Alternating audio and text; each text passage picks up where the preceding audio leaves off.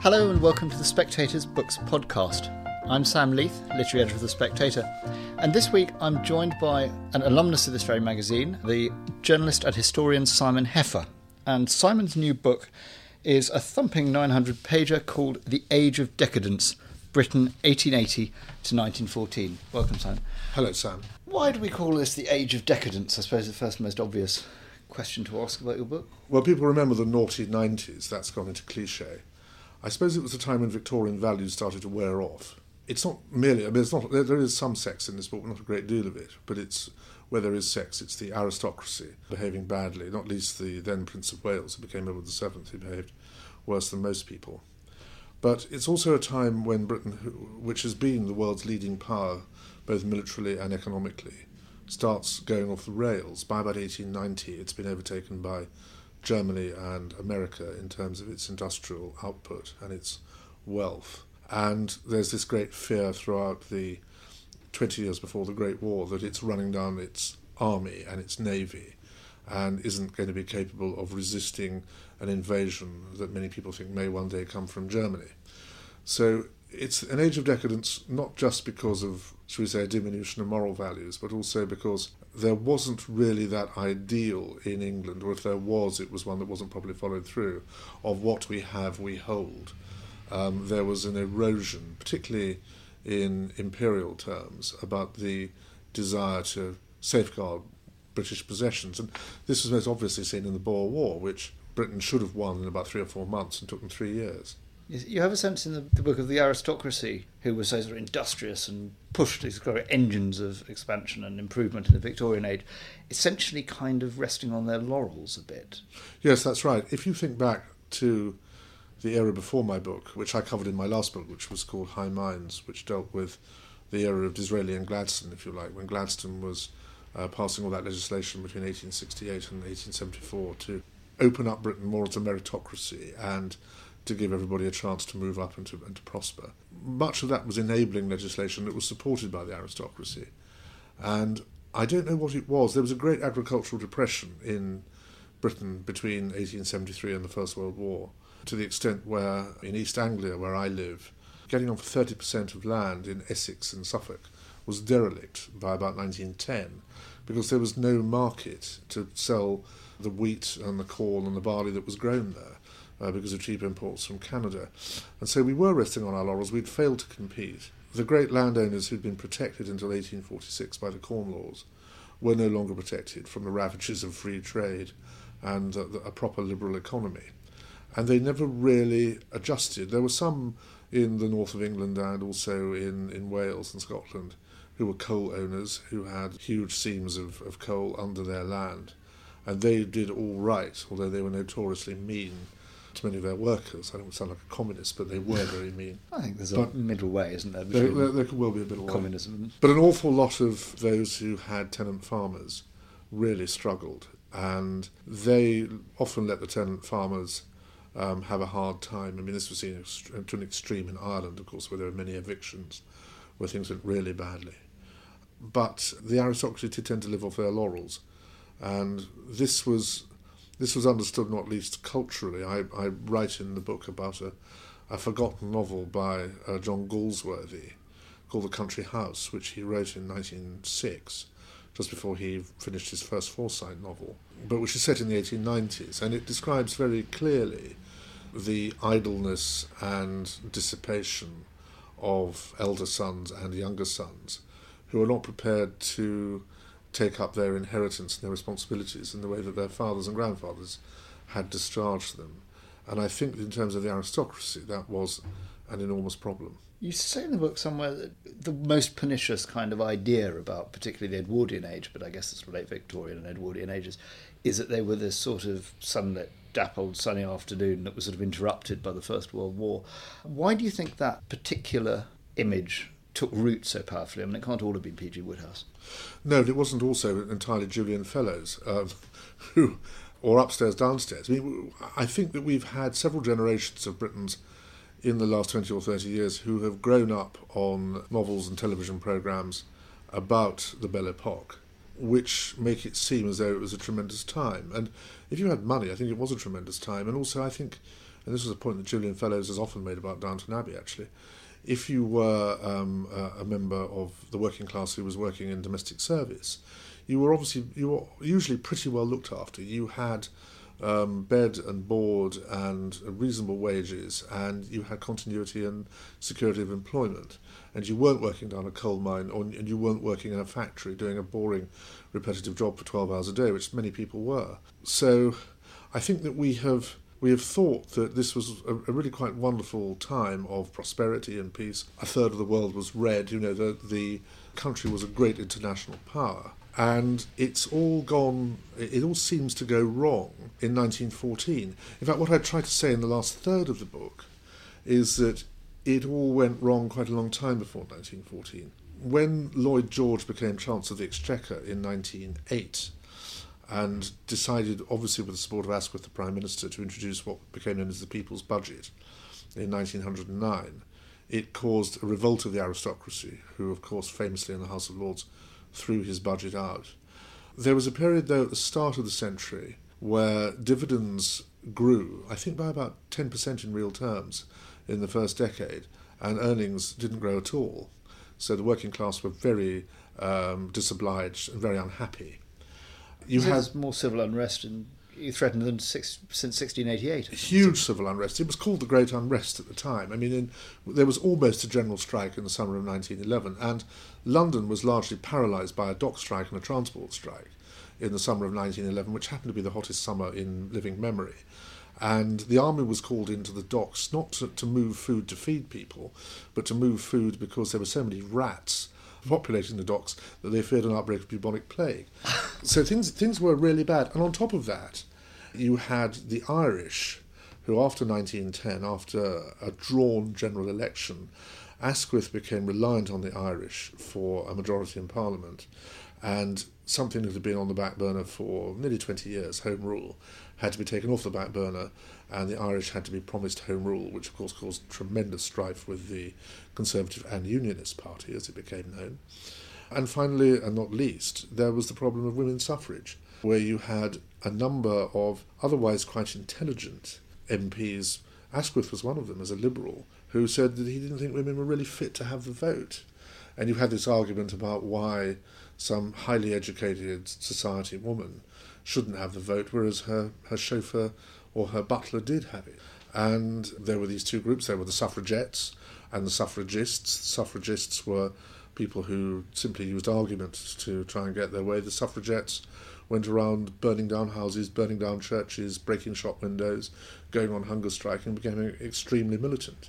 So when you add those four things together, the 6 or 7 years before the Great War are years of tremendous civil unrest and tremendous unhappiness.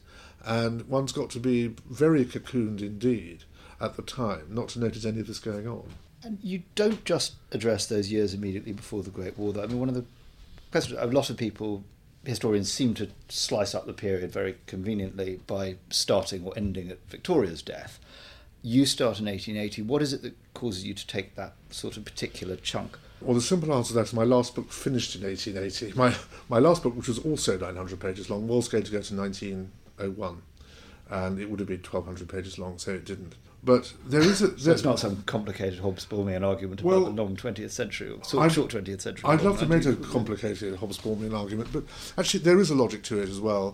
1880 is the year that Disraeli loses his last election, and he dies the following year. And the Gladstone who comes back, for various reasons, is very unlike the Gladstone of 1868 to 1874.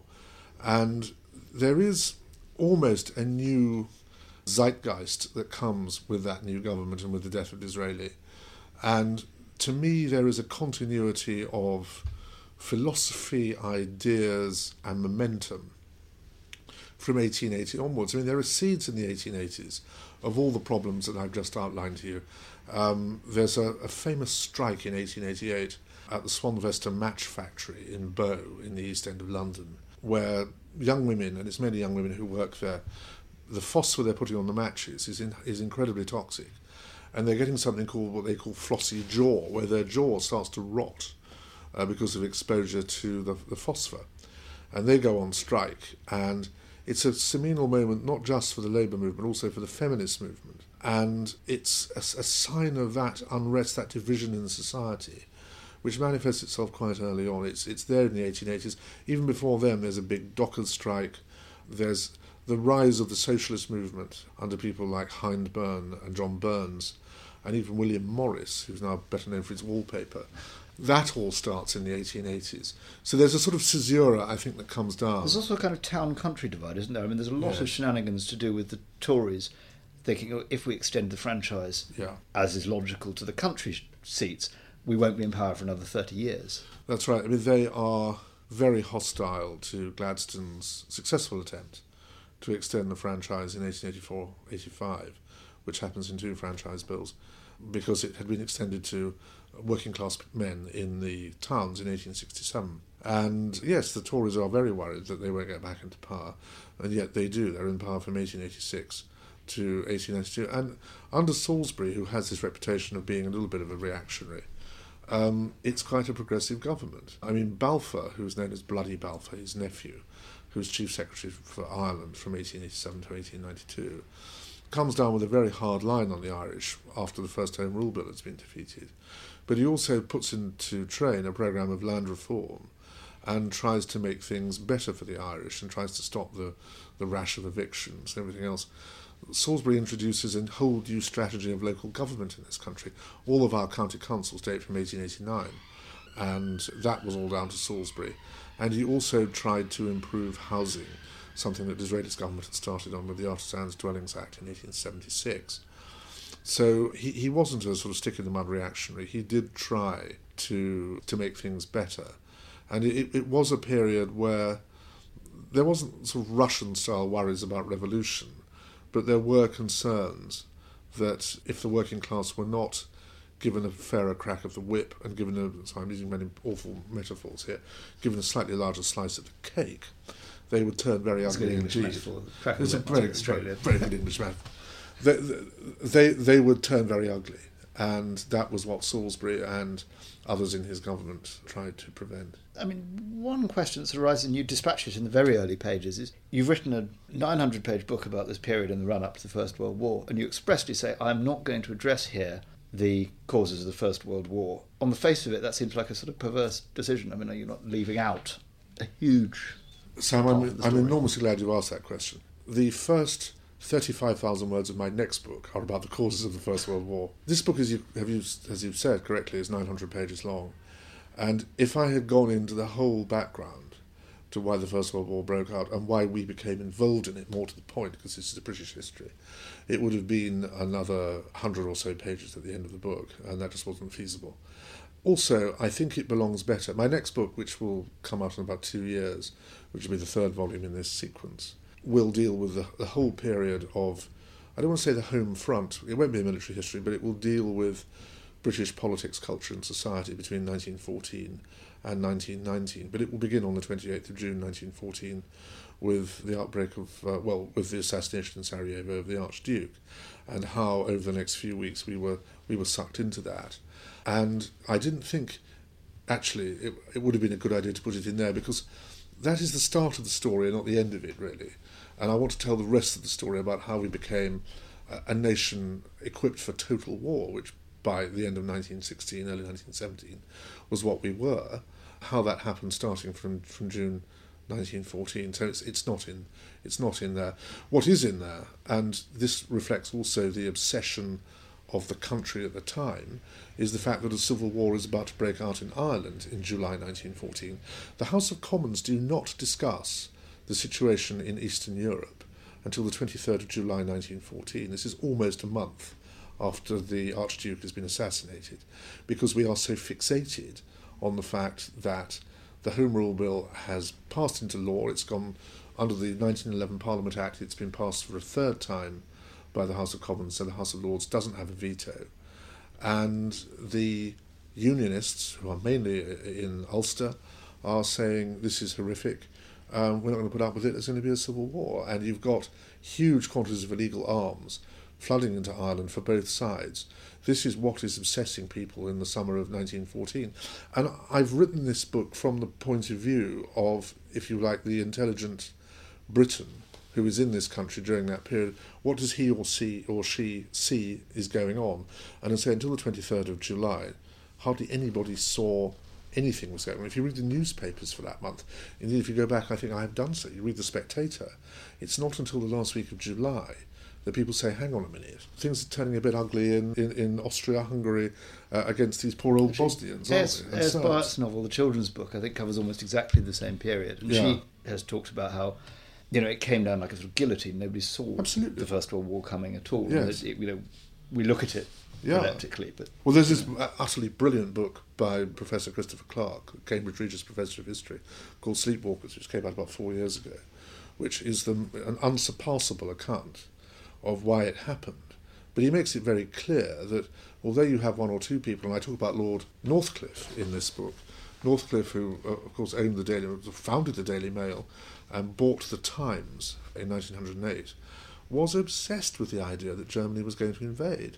And he would visit Germany most summers, either with his wife or his mistress, and drive around and send back long letters to his chief leader writer, saying, I've seen the most terrible things here in terms of how efficient they are and how successful their industry is, how much money they've got. And he comes across as fabulously batty in this book, actually. Well, he gets battier, believe me.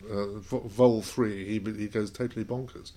But, Northcliffe was serialising novels. I quote one in particular by a spiv called William Le Coeur, called The Invasion of 1910.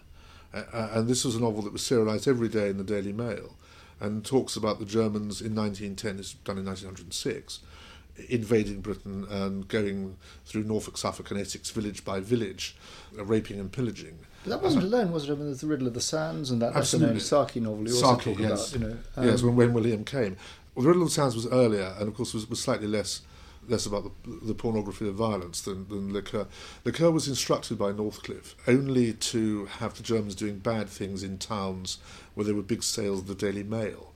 So places that have faded from memory, like Beccles and Malden, suddenly have terrible things happen to them by these marauding Germans, because the Daily Mail sold quite well there, and I'm sure still does.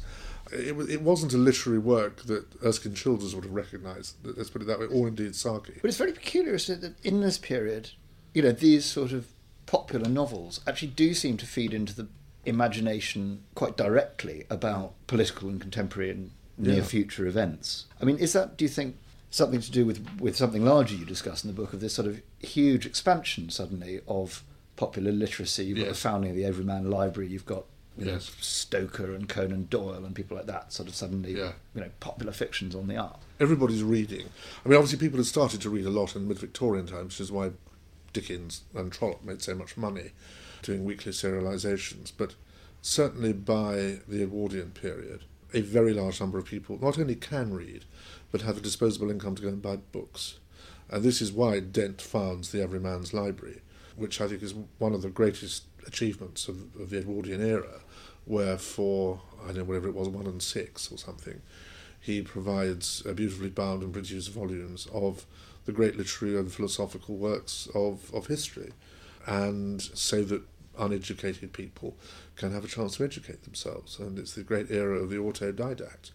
And yes, I mean, novels had a great impact on people, as of course did an awful lot of self-help books. I mean, it's a little bit after Samuel Smiles, but there's this great tradition right the way through Victorian and Edwardian times, not just of novels that try and encourage people to better themselves, but also, of course, children's papers, such as the Boy's Own Paper and the Magnet. I mean, the Magnet exists, we think, just to make fun of Billy Bunter, but it's really there to teach lower middle class boys how to behave like a public school boy, because you call everybody sir and you behave well, and you take your beatings like a man and all that sort of stuff, all that crap. That's all in there. But they were a very important form of, if you like, social manipulation. And you had also this new breed of novelists. I write a lot about Arnold Bennett, with whom I'm fascinated in the book, because Bennett was writing largely about lower middle class people. Not just the inventor of an omelette. In the provinces, he's more than an omelette, let me tell you. But he's writing about lower middle class people and middle class people in the provinces for that same audience, and saying, however much Virginia Woolf despised him, saying these people are valid human beings, they're valid characters, they deserve to have stories told about them, and I will do so. And while some of his novels are pretty second-rate, quite a few of them aren't, and he had a huge audience. You also talk about how, which I think is particularly, I mean, maybe this feeds into this subsequent idea of looking back on it as a golden age. You talk about this sort of consolidation and nostalgia. I mean, this is sort of Dictionary of National Biography, the OED, Fowler's, getting revved up. I mean, why do you think there was this idea of, was it an anxiety expressing itself as sort of consolidating the idea of Englishness, the achievements of the past at a time of threat? I make the allegation in the book that the Edwardians invented nostalgia, and I think it was because the Victorian period had been a time of such incredible change at such speed that I think the Edwardians realised an awful lot of what they had from the past and what they'd taken for granted from the past was disappearing. There were no listed buildings at the time. I write about the beginnings of the movement to secure national monuments, but it was years before listed buildings came in. I mean, even as late as the 1970s, they were demolishing Georgian town centres in this country, absolutely outrageously. But, it was quite normal in late Victorian, Edwardian England to go and find a town that was almost entirely Elizabethan or Jacobean and just flatten it and put up Victorian buildings. A lot of churches were almost falling down, particularly in the country, that had been severely depopulated in the 19th century because everyone moving to the towns and working in factories, and because of the agricultural depression. So there was a determination to secure and preserve the visual aspects of culture. But you also had, as you correctly say, people like Leslie Stephen and Sir Sidney Lee at the DNB capturing the lives of great Britons, going back to, I think, almost to Boadicea, to remind everybody where we had come from and from whom we had come. And the OED codifying the language, Fowler, as you say, codifying the grammar. Also, Cecil Sharp and Ralph Vaughan Williams going around England collecting folk songs from geriatrics. Because, these were traditional songs that had been sold by balladeers back in the 1830s and 40s that had died out. And they were very lucky to get there when they did, or to work out in, I think it was 1903 that Vaughan Williams collected his first folk song. Cecil Sharp had done so about 3 years earlier in Somerset. Because 20 years later, when the wireless was invented, and you started having Henry Hall broadcasting from Savoy Hill every night, a whole new mass movement of popular music was invented, which would otherwise have eradicated that folk knowledge of the past. So, the Victorian period had been a time of very rapid change, and there were people around who said actually there were elements of the past of which we were rather proud and which we rather liked, and it's important to preserve them, and that's exactly what they did. Out of curiosity, I mentioned Antonia Burke earlier. I remember her saying very distinctly of the characters in the children's book, the Edwardian characters, she said, well, I like these creatures, but I could never love them in the way I love the Victorians. Do you have a sort of period, of the period you've covered that you feel most at home in? That I know what she means, because I think the Victorian era, certainly up to about 1880, for children was an age of innocence. And I think children became rather knowing and materialistic after that, because their parents were more knowing and materialistic. It was a change in parenting. But in general terms, what would be my favourite era? It depends on how well. If you would say to me, when would you have liked to live? Well, I think I'd rather have liked to have been a reasonably well-to-do, well-heeled chap in the 20 years before the Great War, because I think I'd have had rather a good time. Not just because it was an age of decadence, but also I think there were many interesting intellectual currents going on. Not least because of the rise of Fabianism and all those people like Shaw and Wells and even the slightly ghastly Sidney Webb. There was this great input of new ideas into the intellectual ferment, which I think would have made it very interesting times. But also eugenics among them.